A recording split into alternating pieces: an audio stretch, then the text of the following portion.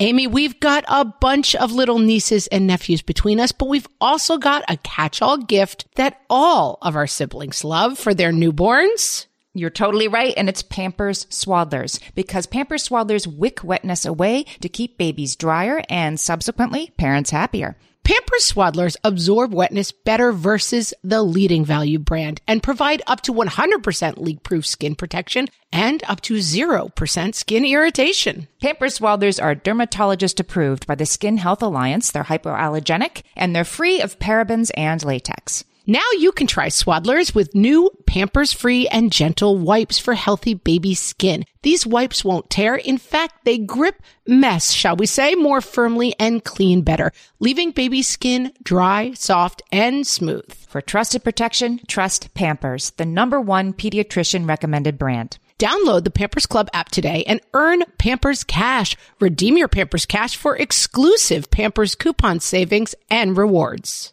Only redeemable via Pampers Club. Pampers Cash has no cash value. Hello, everyone, and welcome to Fresh Take from What Fresh Hell, Laughing in the Face of Motherhood. This is Margaret. And this is Amy, and today we're talking to Dr. Dana Dorfman. She's a New York City-based psychotherapist with 30 years experience treating adolescents and parents in her private practice, in schools, and agency settings.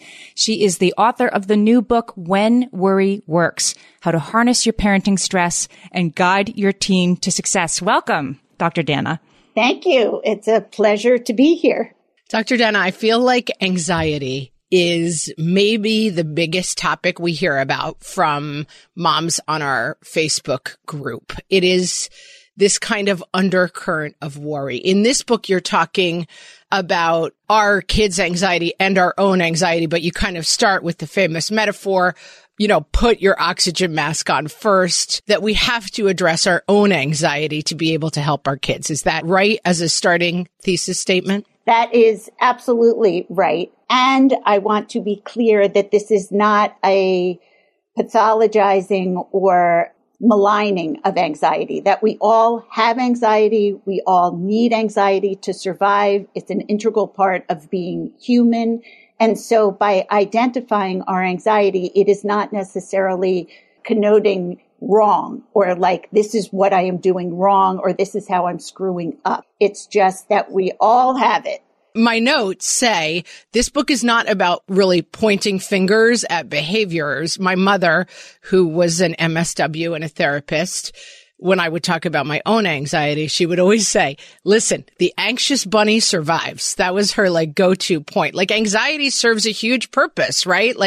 The bunny is always who's about to eat me? Who's about to eat me? But that's the bunny who makes it. And so I think it's really important, and a point that maybe doesn't get made enough, that anxiety is useful. It's not just something to be eliminated.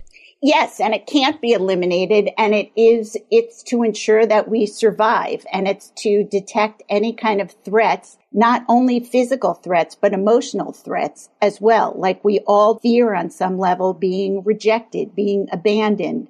And so we all have our sensors out to ensure that we are safe among our groups as well. The parental anxiety, I get annoyed by this, and I think I am resistant to that word because I feel like when I'm told that I'm an anxious parent, that I'm overly anxious about where my kid's going to go to college or should my daughter take the subway by herself, that anxiety is something I'm bringing to it and it's optional, that it doesn't have to exist. There was just an article this week in New York Magazine about parents who aren't letting their kids who are young teenagers travel around the city by themselves. And of course, in all the comments were look at these anxious parents that are ruining these kids' lives. And I thought, does a parent in Chicago or Minnesota or anywhere else let the kid ride the bus by themselves and hang out downtown? No, of course they don't. But this article was set up to ridicule the over-anxious parents, which I think it certainly doesn't help. Why do you think that is? Well, I think that we all like to point fingers at other people when we detect sort of parts of ourselves that we don't like about ourselves or that we feel self-conscious about. So whenever we find ourselves being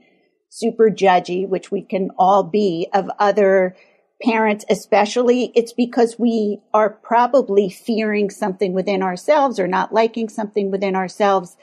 And if you think about anxiety, anxiety's purpose is to anticipate the future and to protect ourselves. If you think about like the premise of parenting, it is to protect our young and to prepare them for the future. So the idea that there would not be anxiety in parenting is a totally misguided notion. Of course, all parents have to have anxiety to some degree. It's an integral part of being protective, and it's an integral part of being prepared. As a matter of fact, my grandmother said, as I was like just about to give birth to my first child, and my father, who was probably in his late 60s and is like a really big guy, and my grandmother was this very small little lady, and she was like petting him. And so she said, "You'll see, you never stop worrying. Once you become a mother, it's a different kind of worry. You'll worry the way you never have before." And she was right. And so this is not to say these are anxious parents. This is saying we are parents. We're naturally anxious. Let's just see how it manifests for what's our own unique version of it, particularly when it comes to achievement. That's what a lot of this book is about. But this is not to say you're an anxious parent. We're all anxious parents. We should be. It's sort of like saying you're a breathing parent. I pulled this quote from the book, which is exactly what we're talking about. The very nature of parenting is centered on preparing our child for the future, a future that is uncertain and impossible to control. So yes, anxiety, as Amy likes to say, is baked in the cake, but it also can get out of control, which you sort of set up in the book in terms of what are the particular stresses that you see for raising teens today that may be different than stressors of the past? Well, there are kind of innumerable stressors of parenting of this generation. We are the most educated and the most anxious generation of parents. If you think about, I hate to blame everything on technology because technology is of great value. That's how you and we're all talking.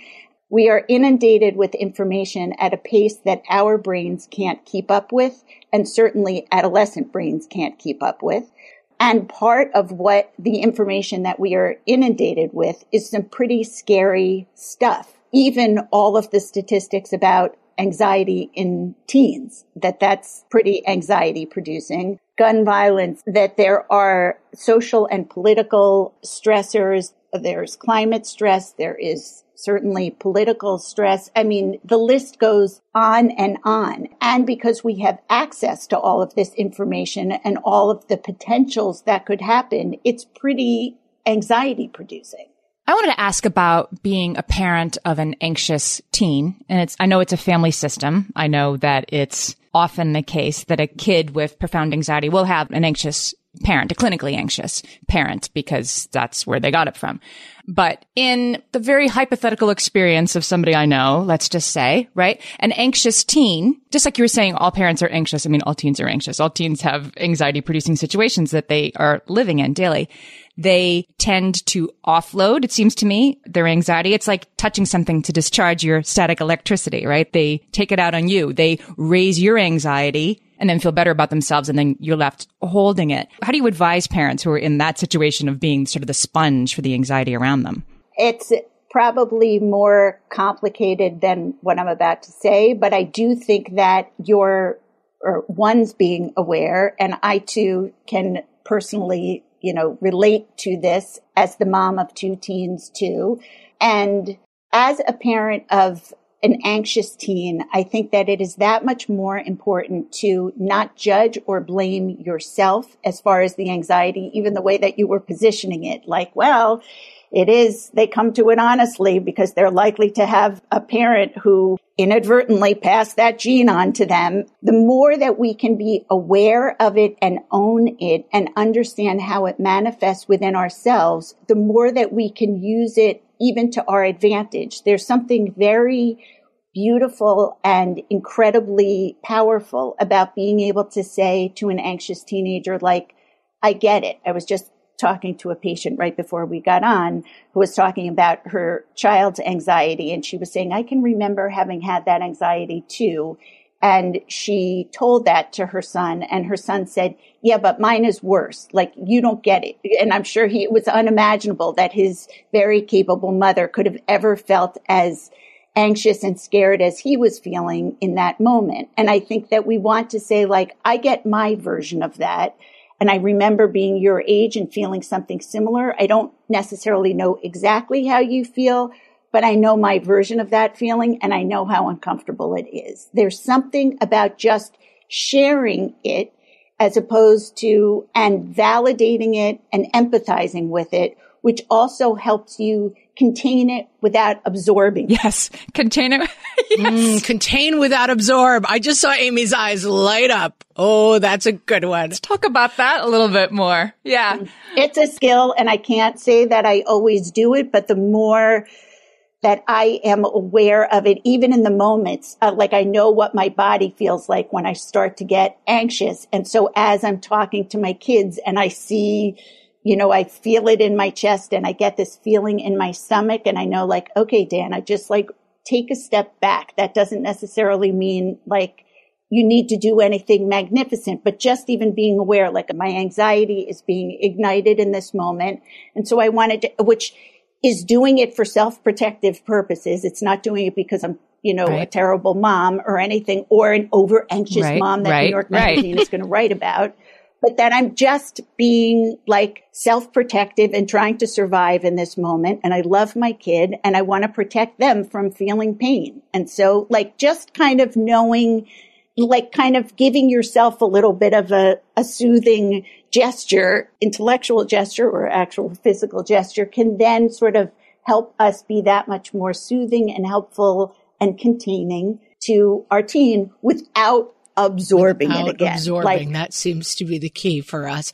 We're talking to Dr. Dana Dorfman, and she is the author of When Worry Works, How to Harness Your Parenting Stress and Guide Your Teens to Success. And we'll be right back.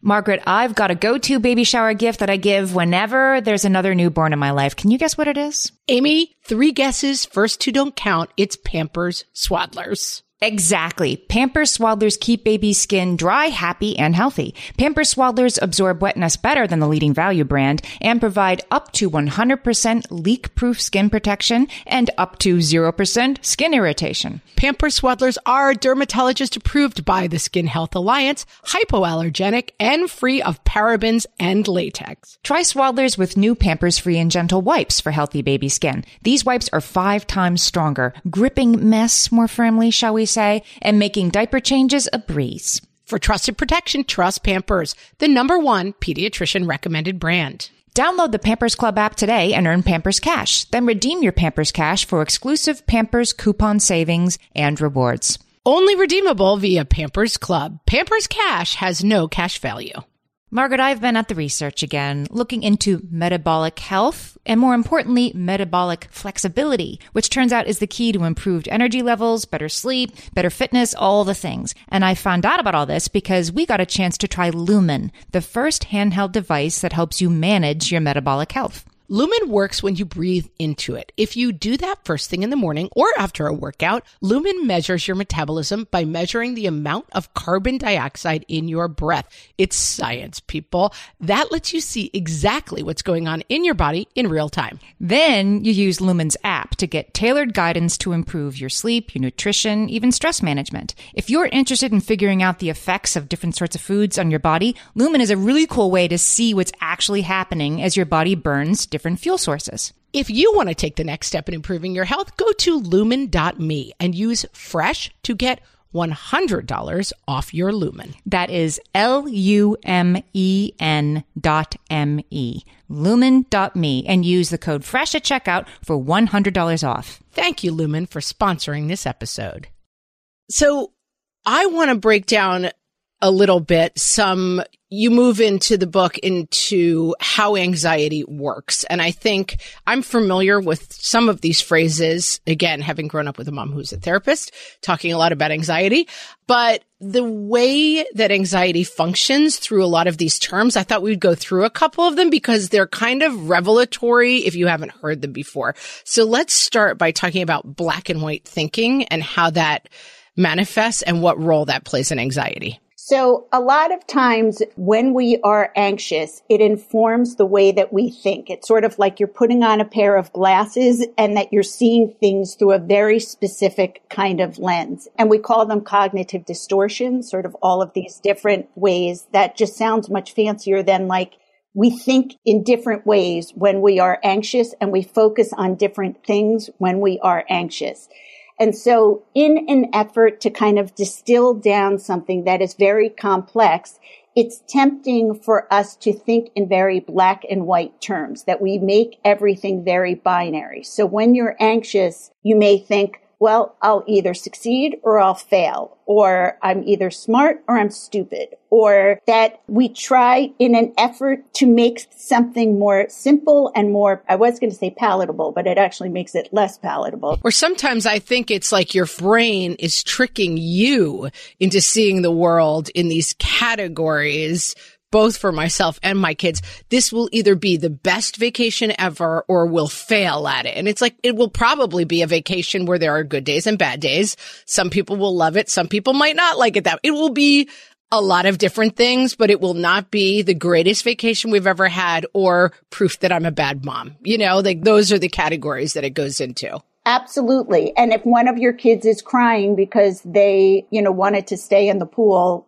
I guess if it's a younger kid, and you're saying, no, you have to come out for dinner, and they've cried and then ruined the meal for the rest of the family, well, he just ruined the whole vacation. Like, this is a bad vacation. That we have such an intolerance for the nuances and complexities of our daily lives. Even the fact that a vacation, I never get how people say, I guess I'm never somebody who says like, that was a great vacation, because I feel like, yeah, there were parts of it that were totally annoying. I had to wait online and, I couldn't find my passport. And there were other parts that were so cool and exciting. But like throughout the day, even, don't we have like parts of the day that totally are lame, and then parts of the day that are bland, and then parts of it, like in order to simplify something or just to even make it more, and granted, nobody wants to hear like, well, there were parts of it that I enjoyed and there were parts of it that I didn't enjoy. It's just like, yeah.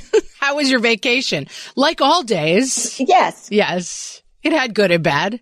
This leads us to catastrophizing, which I've always found to be sort of contradictory, because why would somebody who is anxious and worried something bad is going to happen constantly lead towards the certainty that now something bad will definitely happen? Why does anxiety catastrophize? It's another protective mechanism. If you can go to the most extreme example, we fool ourselves into thinking that then we'll be prepared for it, that at least we won't be caught off guard. We don't like uncertainty. We don't like to be ill prepared for something. And so if we can go to the most extreme, most catastrophic possibility, then we feel as if we've at least begun to prepare ourselves, that we could start to get our ducks in a row. As a matter of fact, I don't think my daughter will mind my saying this. She's in college. She has been sick for a week or so. She finally agreed to go to the health center. And she has had a bad cold, but she said that her ears have been hurting and now her neck hurts, and that I think because everything is so inflamed. And so she said, I'm pretty sure I have MS. And of course, the person at the urgent care that she had gone to told her that she shouldn't be a psychology major and that she thinks too much, because she said to the person, like, whatever. Of course, they weren't compassionate the way that she had hoped, and that is terribly scary. She said it somewhat facetiously, but I think, we can relate to that feeling. We have a headache. We think that we have a brain tumor. Oh my God, we better get our will in order, as morbid as that sounds. And also, I think the dominoes are going to fall that my kid didn't do his homework. I got an email. This is the sign that everything goes wrong in his life, right? Like, this is step one of everything turning terrible. Yes. And I think that it's one thing, the maybe hypochondria and stuff, but I tend to do it in terms of like, this one thing is step one on the slippery slope that certainly ends in me not having a job, whatever it is, and that it's the dominoes fall in your mind. My husband always says to me, you really like to worry about every aspect that could happen, don't you? I'm like, yeah, I get it out of the way that way. Nothing's going to surprise me. Nothing's going to sneak up on me. I've got it all worried out in advance. Yes. Can I ask a follow-up question to that? So we are supposed to do the worrying for our teens to some extent, right? Teens have a greater appetite for risk than we do as their parents. We want to keep them safe. How do you suggest to parents that they kind of, like, I don't let right now my 15-year-old daughter ride the subway by herself. I might be comfortable with that in 6 months or a year, but not right now. If she had to, she could. I'd rather she didn't. How do you sort of assess something like that as an example in your head about this is catastrophizing, this is overthinking it, or this seems like a reasonable thing for this child at this stage? How do you sort of clock that for yourself? I think it is very hard, and a lot of it is contingent upon that kid. And it may even be that if that's something that you're working toward, that even it might not be as binary as like they can or they can't. It may be that if she's, especially if she is even asking or would like to be able to acquire this skill, it may be that you might even collaboratively problem solve with her. Like, I don't feel quite comfortable with that because I don't trust I don't trust the world enough right now. And so, but I understand that this is a step that you would like to take. Like, I wonder if there are some intermediate steps that we could even do together that would sort of help us be able to do what it is that you want to be able to do and would indicate your independence. In fact, we had even done it with my daughter, who is now in college, but the first time, my husband rode it with her, then because she ended up taking the subway to school, like across boroughs. And then and even sort of as they were riding together, they sort of reviewed the different, the lines that she was taking. What would she do if this particular line was not working? What would she do? And he could even sort of walk her through, like, he has a lot of specifics about how he rides the subway. So he even said, like, I always ride the middle car. For some reason, he never runs for the subway. He's always very punctual. Like, I'm the type who's like sweating and dragging things and like squeezing in at the last minute, which he thinks is utterly unsafe, which is why he did the subway with her. But so he even said, like, don't run for the subway. It's not worth it, whatever. So like just even walking her through, they did that a couple of times. Then he even like rode in a different car from her. I'm sure it was still in the middle, but like, and then whatever, and sort of slowly working toward it. And she actually very functionally took the subway and in fact goes to school now, was insistent on going to school in a city and sort of prides herself on being able to navigate in any city. It's a great skill to have. Yeah. That's a case where the kid is more ready for something than the parent, right? And then what would happen in a case where the kid really doesn't want to do something, doesn't want to learn to drive? I'm afraid. I don't want to do it. And you want the kid to be able to learn to drive so he can take himself to lacrosse practice, right? What if the situation is reversed and you're more ready for the kid than the kid is to do something new? I think it is very helpful to sort of meet a kid where they are. I think that a lot of times we almost like prioritize in some way convincing our kids rather than connecting with our kids. Like the idea of being anxious about doing something new or being in charge of heavy machinery when you have, like, I have a terrible sense of direction and I grew up in the suburbs and I was terrified of driving and didn't get my license until an embarrassingly late age. So I think that which might be why I live in a city now, I'm not sure, but I do drive quite well, I think. But anyway, the point is that, and I don't mean for this whole podcast to be about subways, but transportation choices with Dr. Dana Dorfman. This is your next book, How to Ride the Subway. I mean, it's so ironic. So even understanding though, like what the anxieties are about and instilling in your kids some confidence in their abilities to do it, like working through some of those barriers, because that is also such a useful exercise. So much of the time we are fearful of things. We're fearful of feeling something incompetent, inadequate, lost, and then kind of beginning to problem solve about how to manage those feelings can sort of help you work through with your teen these kinds of tasks. And again, I think it's the interaction with the teen that is what this book is sort of about, right? Sort of separating out your anxiety from their anxiety, when it helps and when it's too much. Okay, we're talking to Dr. Dana Dorfman. When we come back, we're going to pivot towards solutions. Amy, you know me well enough to know that my daily power breakfast is toast with peanut butter on top. Toast with peanut butter. It's also, by the way, one of my favorite power breakfasts. So we agree on that thing. We were recently together and we shared some toast with peanut butter. And I'm going to tell you, we used Hero bread. It adds even more protein and fiber to that combo without adding any more sugar. Hero Bread has remade the carby, empty-calorie bread products into versions that include no net carbs, 0-gram sugar, and fewer calories, plus more protein and fiber, while still being super fluffy and delicious. I was not sure that that particular combination was going to be possible, but Hero Bread has figured it out. Yeah, this is one I'm glad they let us try. It's like, it really tastes good. I've been trying to add more protein to my diet, and I would have thought that a hamburger rolls was not the place to do that, Amy. But all of Hero Bread's products, from rolls to tortillas to croissants, we please, offer protein and fiber, 0 to 1 grams of net carbs, and 0 grams of sugar. Start your Hero Bread bundle on their website and get 10% off your order. Go to hero.co and use the code motherhood at checkout. I like this bread, people. It's HERO.co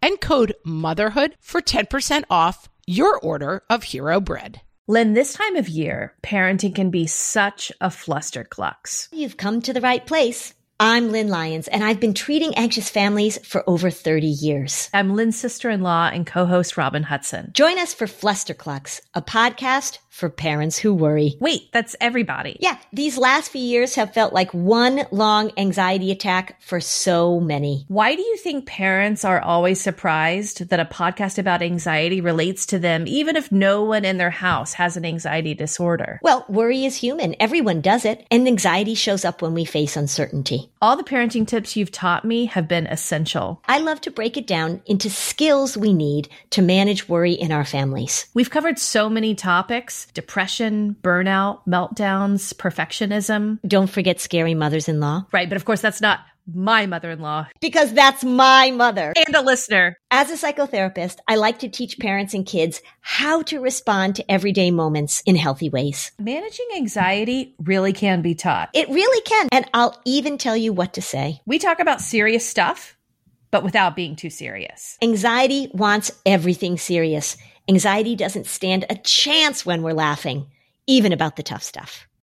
We're back. We're talking to Dr. Dana Dorfman. Her new book is When Worry Works, How to Harness Your Parenting Stress and Guide Your Teen to Success. I was just smiling. I'm like, we always got to find those solutions. We're ready. Right. You talk, Dr. Dana, a lot in the book about a key to solving kind of specific dilemmas around anxiety by knowing your values. So can you talk about that and why that's such an important key to balancing anxiety? I feel like the more that I talk about this and the more that I read and write about it, the more that I feel like that's the key to so much of everything, is that it sounds very easy, or it sounds even cheesy maybe, to say like, oh, what are your values, and living with in accordance to your values. So in the book, I offer a list of values, and there are many, many in there.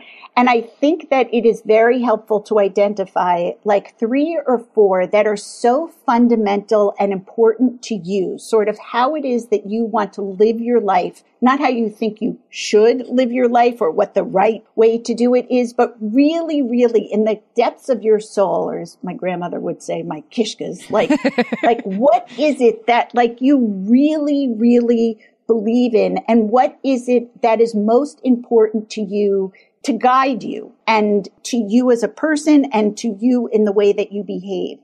And if you are able to do that, that can be, and if you do it in a time that is not charged and is not full of angst, then in those moments when you're making a parenting decision that is highly anxiety producing, which it feels like many parenting decisions are, whether it's like, I'm going to say most. Yes. Thank you. Not even like what college should they go to, but even like, should I let them sleep late this morning or should I wake them up? That you can always use that as the guide, because unfortunately, when we are anxious and we're unaware of the anxiety, a lot of times that's what's sitting in the driver's seat. I don't want blah, blah, blah to happen. Therefore, I'm doing blah, blah, blah.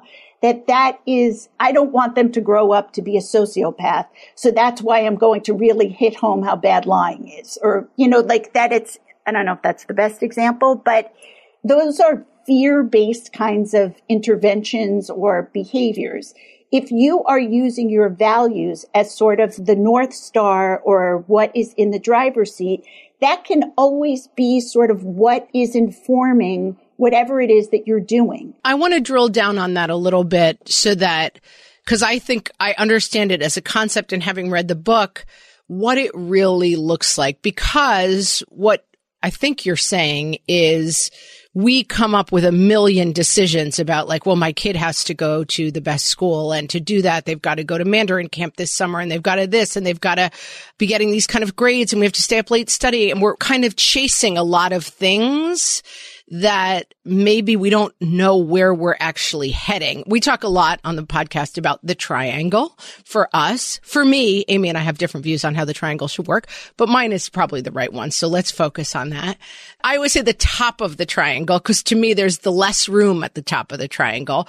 That's where you have to say happy children, connected family, successful children to some degree, like whatever successful, and think about what that looks like. But that if staying up all night studying so that you can get into the right school doesn't fit with those values, then they're incompatible. Am I defining it in the right way? If I understand what you're saying, yes, I do think that the top of the triangle is happy, fulfilled, satisfied kids. Like, I don't know a parent, anytime I have asked a group of parents or individually sort of what is most important to you as a parent for your kid, every single parent says something to the effect of, I want them to be happy. I want them to feel good about themselves. I want them to feel fulfilled.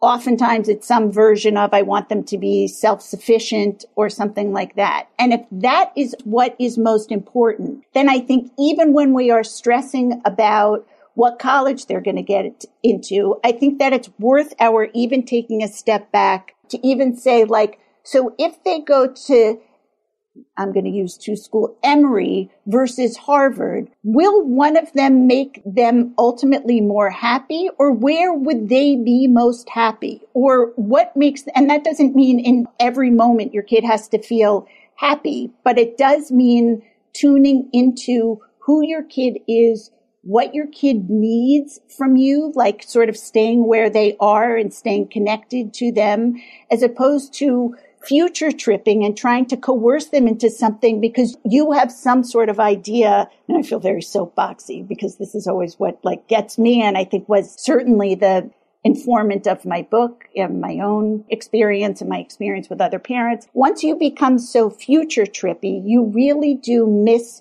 who you have right in front of you, and you're really much more reactive to your anxiety than you are responsive to the kid who is standing right before you. So thinking about things about when you can remind yourself, like, I want them ultimately to feel fulfilled and satisfied and good about themselves. And what can I do right in this moment that will engender that feeling or convey that to them? Then that would be most beneficial. I could actually give you an example. But is that a value? Like, it seems to me like I want my kids to be happy, that's where you're getting, again, into problematic thinking. That's not really a value, right? A value is acceptance. A value is connection. I mean, I'm not sure, like, I want them to have something that I can't ensure the outcome of. That's how you get back into anxiety-driven parenting. I agree. So, like, here's an example, and I probably should refine what the value is. But I do think that there are many values that contribute to this top of the triangle, this happy, fulfilled, satisfied, self-sufficient, things like that. So I agree that being happy is not a value. I do think that if you drill down into what it is that you think leads to a meaningful life and what values contribute to a meaningful life, that will help you be able to make those decisions. I keep making the triangle with my fingers in those moments.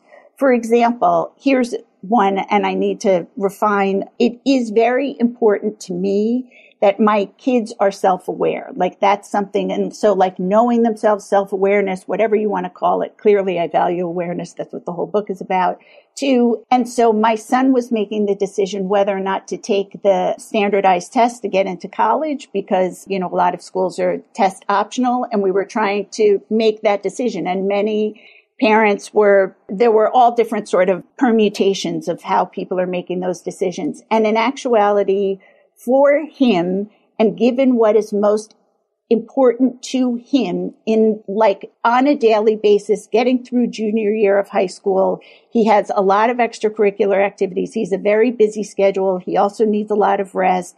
He is very devoted to his classes. He's not somebody who enjoys standardized who does? Test taking. Really? I don't know that many people who are. And it would require so much extra sort of preparation and things like that. His schedule is already extremely full. Like, what message are we saying? Like, so let's encourage you to spend an extra 5 to 6 hours or more a week, and all of the stress that accompanies that, to possibly get a score that would then be, you know, that you will possibly include in, that would make some kind of a difference. What's most important, he knows himself well. He knows sort of, and so rather than deciding like, oh, he's taking the easy way out, which is not how we interpreted it, though I trust that many people will hear this and think that she let him off the hook or whatever. But we were very clear with him. What's most important to us is that you feel like, you know, that you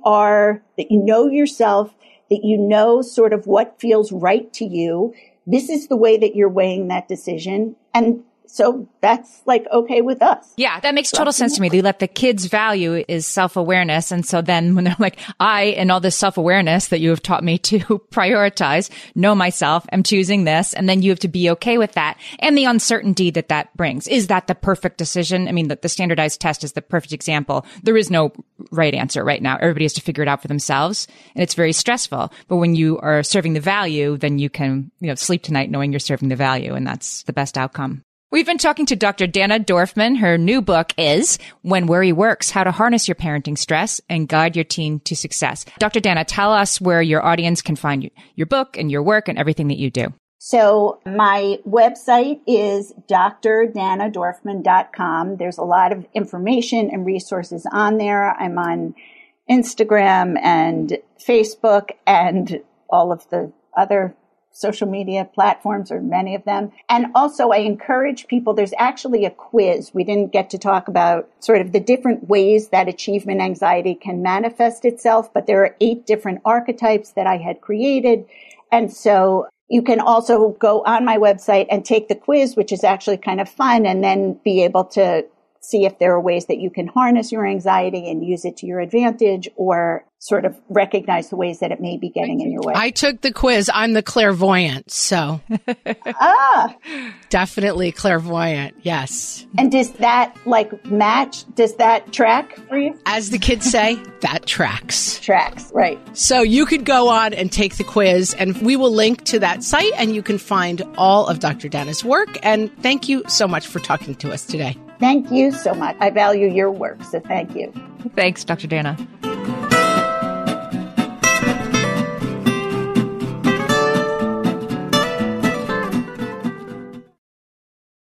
No one told us the truth about parenthood. Why? This is the podcast everyone needed before they had kids, because now that those little ones are here, there is a lot to unpack. I'm Rachel Shepardota, and I am your host for the podcast No One Told Us, where we tell the truth about parenting and let you in on all the stuff you really should have known about before having kids. I am the founder of Hey Sleepy Baby, but this podcast is so much more than sleep. We'll be diving into all the topics that you really care about and need to know while you do your best job raising those adorable, tiny humans. Our goal is to just make you feel less alone and less overwhelmed. There are so many things that no one tells us before becoming a parent, and I think that we should really pull back the curtain on becoming a first-time or second-time mom or dad to share the good, the bad, and the ugly. We'll have a little education, a little fun, and a whole lot of heart that goes into each and every episode. So join me and our amazing guests each week to hear us talk about what no one told us.